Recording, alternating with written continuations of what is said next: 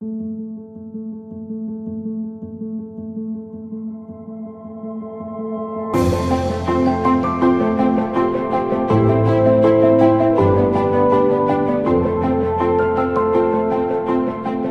everyone, this is Tala with Drive Through Therapy. Thank you guys so much for joining me tonight.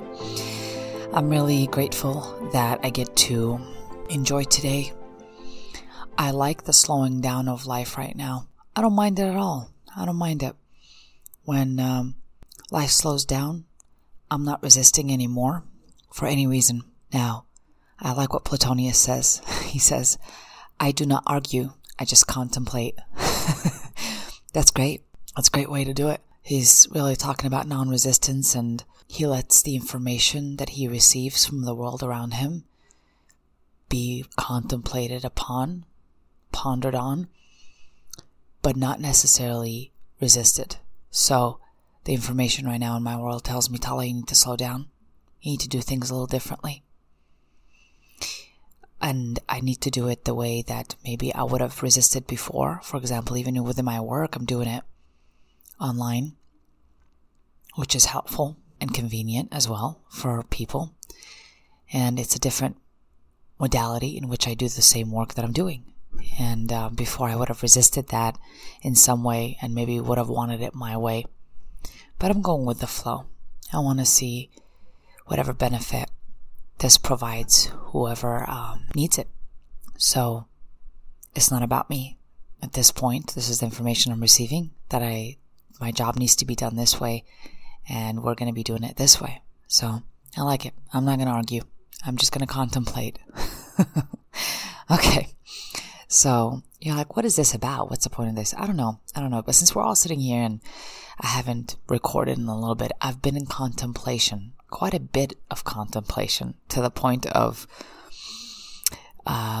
just been brewing in the creative juice and isolating appropriately, sitting in information and maybe doing some reading and kind of fermenting in the information I'm reading rather than just reading it quickly, sitting in it for a little bit and digesting it, which is something I've been recently doing. And it's actually pretty exciting to see how much information is out there that is so requiring my contemplation rather than my resistance. And so I'm reading it this way now. I'm looking at information this way. And it's helping quite a bit. I'm getting a lot of creative little inspirations from it. As I was looking at the content that I've been publishing for this podcast, I've noticed that I've been missing an important aspect of all the stuff that I talk about. And one important aspect is the idea of self-knowing. I've spoken about it in different ways throughout the podcast, but specifically today, I wanted to deal with the idea of why self-knowing is something that we all essentially want to get to. And self-knowing, I'm going to describe it a little bit more later, but is basically another way to say, if you've ever heard this idea of kind of waking up or an awakening of some kind, it can even be said as spiritual awakening. Variations of that. I don't want to give it a name that's too familiar to you because I don't want you to resist the concept. But the idea of waking up is really the self-knowing that we want to get to. And people talk about this aspect as a human milestone, but not everybody gets there, friends. Not everybody gets there. And I want you to get an idea of what it is and how we need to develop it and why we need to develop it and how you'll benefit from it. It's just going to be an all-around fantastic thing to work on right now as you are slowing down. It's a perfect time to do it.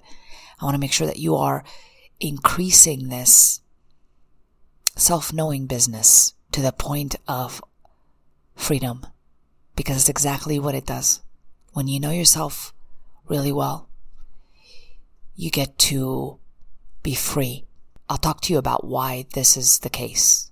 If I'm equating self-knowing with freedom, boy oh boy, don't you want to hang around to find out why. Alright, so let's start of how we get to grow up in our homes and why self-knowing is really the least thing we worry about growing up. And we're not really set up to go on this path. So that's why not everybody gets to the self-knowing part, to the waking up part. How it starts with us is when our parents teach us from the beginning that they're the adults and we are the children. And there is a power differential here that's playing. The adult says, I know more than you do. And the child, even though deep down inside, they feel it to be wrong in some way. And how I know it's wrong, and how children feel it's wrong is that on the inside, there is something in there that says, I think and I feel without my parents' permission. The kids know this already. The thing is, us adults, we don't know this about the kids, because if we don't believe that we are free to think and feel whatever we want, then more than likely we're going to impose that on the child. And many of us are raised that way. Many of us are raised in a way where we're not allowed to think and feel the way we want to think and feel. And it sounds like it's really harsh, but it's done so subtly. And we have really good glorified reasons for this. For example, our parents will tell us, you're selfish when you think of yourself and you need to be thinking of other people. Our parent can even do or say things like, you should have known better. You should have known. Things like that as a form of where we're asked as children to read our parents' minds, which is just a terrible thing to begin with. That means I'm not busy dealing with my own self-regulation and my own emotions and getting to know myself. I'm really working from an early age, getting to know you outside of me. Everything that's outside of me. I have to basically learn how to read other people's emotions, read their minds from an early age. You guys, we're really set up that way, whether we like to believe that or not. I know this resembles codependence because it is. We're all brought up this way. Unless our parents did the work and knew a little better. But if they didn't, they're going to raise us the same way they were raised. And instinctually, they're just going to use it. Even if they say, I'll never be like my mom and I'll never be like my dad, they're still going to do it. So what you need to know that from early on, yourself was not to be trusted. Okay. We were taught, of course, not intentionally, that we cannot think and validate our own feelings and think for ourselves. We need the validation of either an adult or somebody in authority or someone else to validate us, to approve of us, in order for us to trust the decisions that we want to make, And there was always a reward or punishment, because again, the punishment would be if I made a decision and it wasn't good, my parent may shame me, look at what you did. I can't believe you did that. You made a mistake. And of course, we're so terrified as kids that we're afraid to make mistakes again. We think that we have to be perfect. We get this concept, of course, and it's in extremes. And it really moves us away from ourselves, of getting to accept ourselves as we are. Then now you start developing this strong inner critic, this inner self-judgmental person within us, that judgmental voice. And that inner critic doesn't leave us. Even through adulthood, it continues to talk to us the way we've been talked to. This part, of course, may never heal if it's not confronted, because you will think it to be part of yourself, but it is not. It is not part of yourself. It is just moving you away from that. Because now, as adults, based on the way we were raised, we value everything outside of us that approves and validates us. Which is why things like Facebook and Instagram and all those fabulous things are like a great show of what I'm talking about. Is that it puts on an image. Facebook is an image that I portray to people. And so is Instagram. And so it's the food that I eat. It's the stuff that I do, right? It's an image that I'm portraying, or the thoughts I believe in. And I get to manipulate that image And you get to approve it or not approve it, because I think, according to what I understand, there is a like and dislike. You can like it, you can like a picture, and you can get a lot of likes or something like that. And it tells me that it's basically about the approval of others, which is like, great. Yeah, Tala, this is called social media, hence social media. I get it. But again, if we just use these things with balance and understanding and knowing ourselves a little bit better, then these things won't mean as much as we think they do. Now, because we are raised in those ways, it's generational. If you think about it, it's almost instinctual for us to raise our children that way too. And what's really important now to identify is that when I wake up, when I start getting to know myself and really on the inside identify what that is, right? Accept what that is versus what the other learned behaviors are, the other thinking patterns that I've inherited are, right? Then there could be two separate things that I'm aware of, at which point it becomes a choice now whether I want to raise my child this way, or I will allow them to gain trust in themselves now.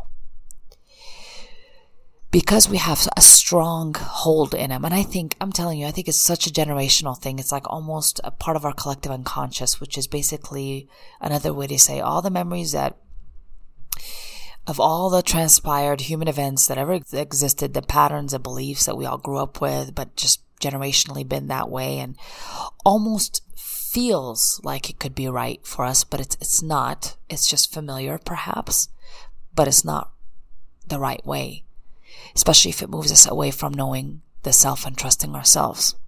We are built that way. We're built to develop that muscle of self-knowing. All clues point to us not being built to read people's minds, to know other people better than we know ourselves. We're not built that way. So once I understand that I need to do the work on knowing myself a little bit more, then the next thing we have to understand is what are my core, or identify at least, not just understand, but identify, but what are my core beliefs? And core beliefs are just another way to say the beliefs that you kind of have about yourself from early on. All right. They're motivating. Those beliefs are usually motivating all the other behaviors that you do. For example, if I believe like I'm not worthy, then more than likely it will motivate which jobs I feel like I'm worthy of getting and applying for. It'll also motivate me to pick and choose my mates based on my worthiness. Anything you could think of, those are core beliefs that basically get motivated all over the place. And these core beliefs are actually developed from early on in our life. And they're developed in a sneaky way. But unfortunately, they are a shadow part, meaning they are a subconscious part of our drive. And they are part of this current identity we have. So if you have those core beliefs and identify what they are, because we all do, we have them, and you'll see that your behavior sometimes acts against you. They sabotage whatever it is that you want. Okay, so for example, a core belief that I'm not worthy, I'm not good enough. What other core beliefs are there? I'm not enough. And I talked about these before, but I'm doing it in a different way this time. But those are the core beliefs that if you just work on those specific ones, I think that you'll notice where they're at in your behaviors and your thought patterns when it comes to your self-critic, your behaviors, your decision making. You'll see them seep into all aspects of that. It will not hide from you if you're becoming self-aware.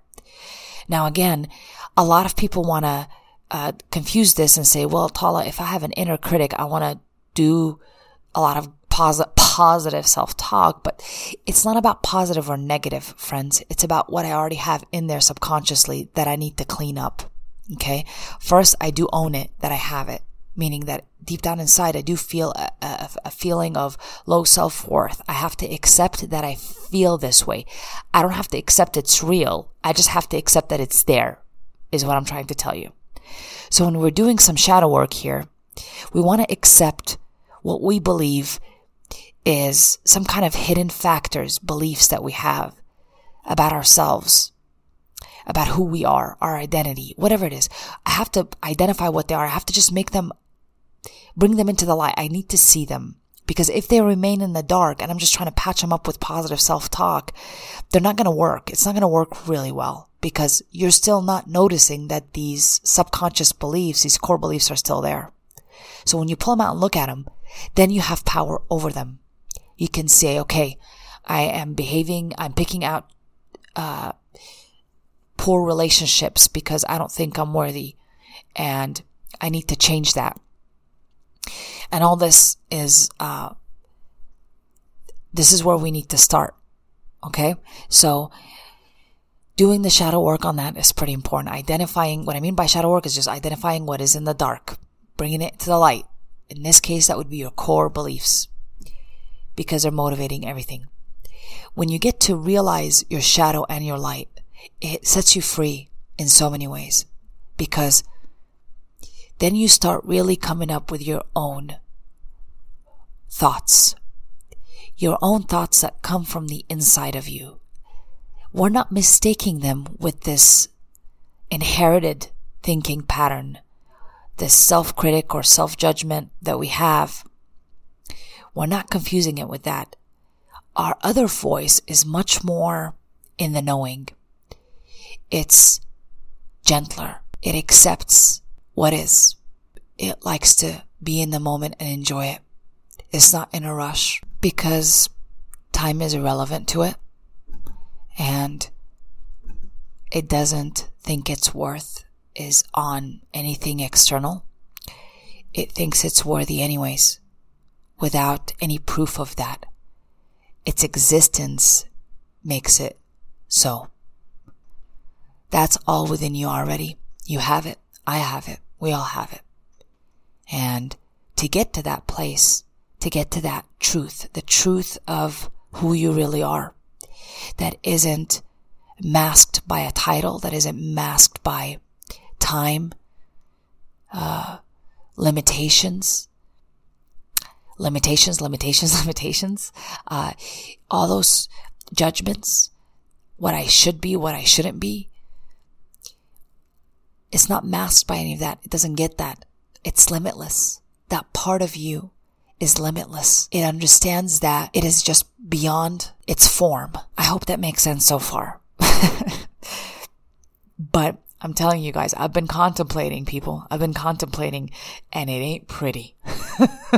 I'm just kidding. Okay. All right. So going back to the self-knowing, because I never left. It's important to understand at this point that the freedom comes when you're starting to separate that.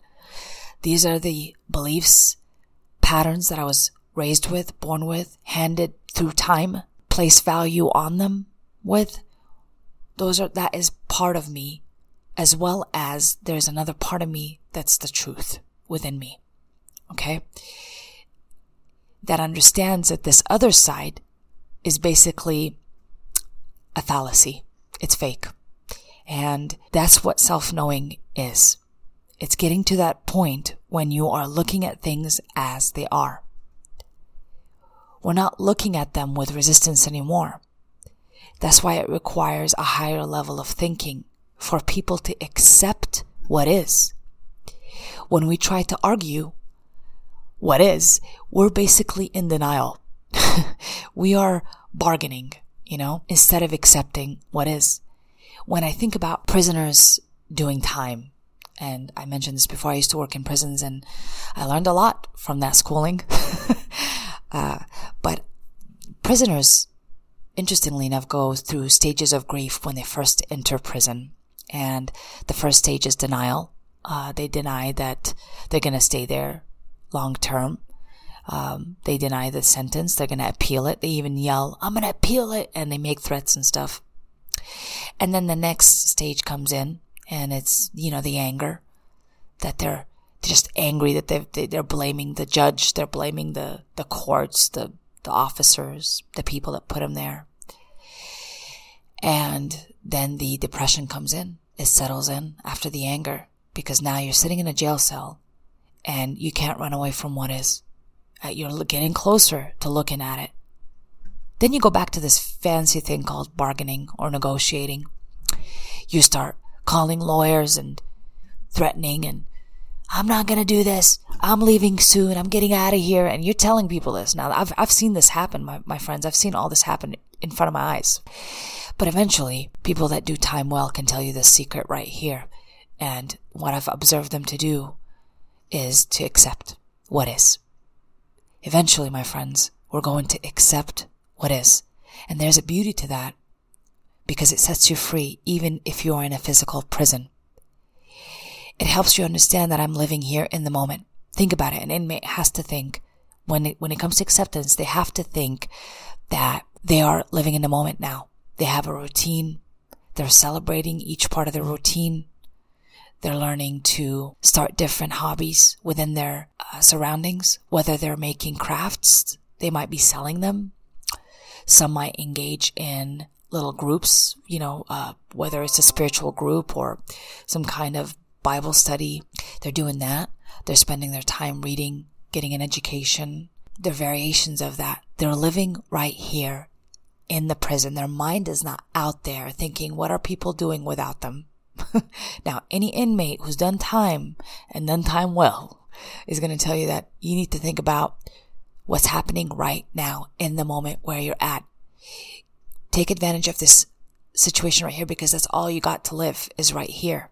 That's all you can control. When your mind is out there, now that is suffering. As a matter of fact, they used to call the phones in prison or jail as trauma box because a lot of the inmates that are not in the acceptance stage yet are trying to call their loved ones out there and attempting to control them through the phone and accuse them over and over and you better stay there. I know you're cheating on me. And it's like attempting to control and control and control. They're not they're not doing their time yet, right? And so I've learned from inmates that do their time well. The biggest lesson is that live right now in the moment. Get to accept all that you are. And within that journey is also accepting and getting to know yourself really well because you're going to have to live with you. And you better sound a lot better on the inside than you did before. And if you sound terrible on the inside about you and you're not willing to accept your responsibility, accept your actions, all that, oh boy, you will not have a good time or even have closer to a good time with yourself in jail. So that's like double jail. That's doing double time, if that makes sense for anyone. So we want to be able to understand knowing ourselves that way is that getting to accept all our shadow and our light right now, accepting what is that we're looking at as it is, and living the moment by moment right now, doing time beautifully. That's what I want to know how to do. That's what I want you to know how to do. Because I've seen it. We could be living outside right here, and people are living in a pure hell prison with so many limitations on the inside. And I've seen people in prison that live freely. It is incredible, but it's real. I've seen it, people. I've been blessed enough to see the difference. And so I want us to really be free on the inside. And when we get to know ourselves, all aspects of ourselves, then we get to work on it. That means the good, the bad, and the ugly. We get to work on the good and the bad and the ugly, all of it. We get to look at it first and then get to work on what we need to work on. Taking responsibility for our shadow self, our shadow side, doesn't mean that it's true. It just means that I can work on it. I could take responsibility for my low self-esteem and work on it. I could take responsibility for my feelings of low self-worth and how I grew up with that and I was taught that. And I can take responsibility and recondition it myself and learn to search the truth of my inner knowing. I hope that makes sense. We need to do this work right now when on the outside it looks like it could be chaos. In the inside, we have the potential of living in pure, steady, calm waters. So why the hell not? But because it could look ruckusy on the outside, my friends, we could unfortunately, if we're unstable on the inside, we can deal with chaos by creating more chaos. And a man creates his own experience. So, I wonder, what kind of experience do you want to be creating? Do you want to be fed the experiences of other people and you believe it? Or do you want to create your own experience like you were born to do? As you are a creator because you're made in the image of one. Acceptance, my friends, is the key. Getting to know yourself, accepting you in this ride is all that there is. It's the most important milestone in humanity. And like I said, some of us don't reach it because some of us won't do the work. But when you get to confront you and really look at you and search that truth within and know that you're worthy without any measurement, know that you are connected to everyone without being connected by blood and form and body, then my friends, we're getting closer. We're getting closer to achieving something good here. And we're not trying to change the whole world, but we're in charge of changing our life. And our life impacts, believe it or not, the people around us, people that we raise, people that we take care of, and the people that we help. And when we do that, bigger impact and bigger impact. And we might not see the outcome of this, my friends, but I promise you this, you will be living a higher quality of life. And you will also be promoting a generational change of collective unconscious. So let's do it. Let's do it. It starts with you and starts with me. I'm willing to accept. I'm willing to do the work. I need you to now do it. So where do we go from here? Write down all the beliefs that hold you back. The ones I talked about. I'm not worthy. I'm not enough. I'm not good enough. Any variations of that. Understand that they are something that is not true, but that you've been reinforcing for many years, which has its power there. Get to separate yourself from that identity, my friends. And now we're free. That's all you need to do. All right, you guys, let's get started right now. We can live every moment today, from this moment on, with a better quality of life, with my real self in there, loving me through this journey, accepting me as I am through this journey, and working with me as well, right? Accepting me to work with me. And as I'm doing that, that is who gets to face whatever monster, Goliath, we perceive is right in front of us. And I think I'd like that Tala that gets to face that Goliath. She has a better chance of intentionally creating her experience when she does, especially if she knows herself a little bit better. Thank you guys so much for joining me tonight. Let there be love, and there was love. Let there be light, and there was light. This has been an episode of Drive Through.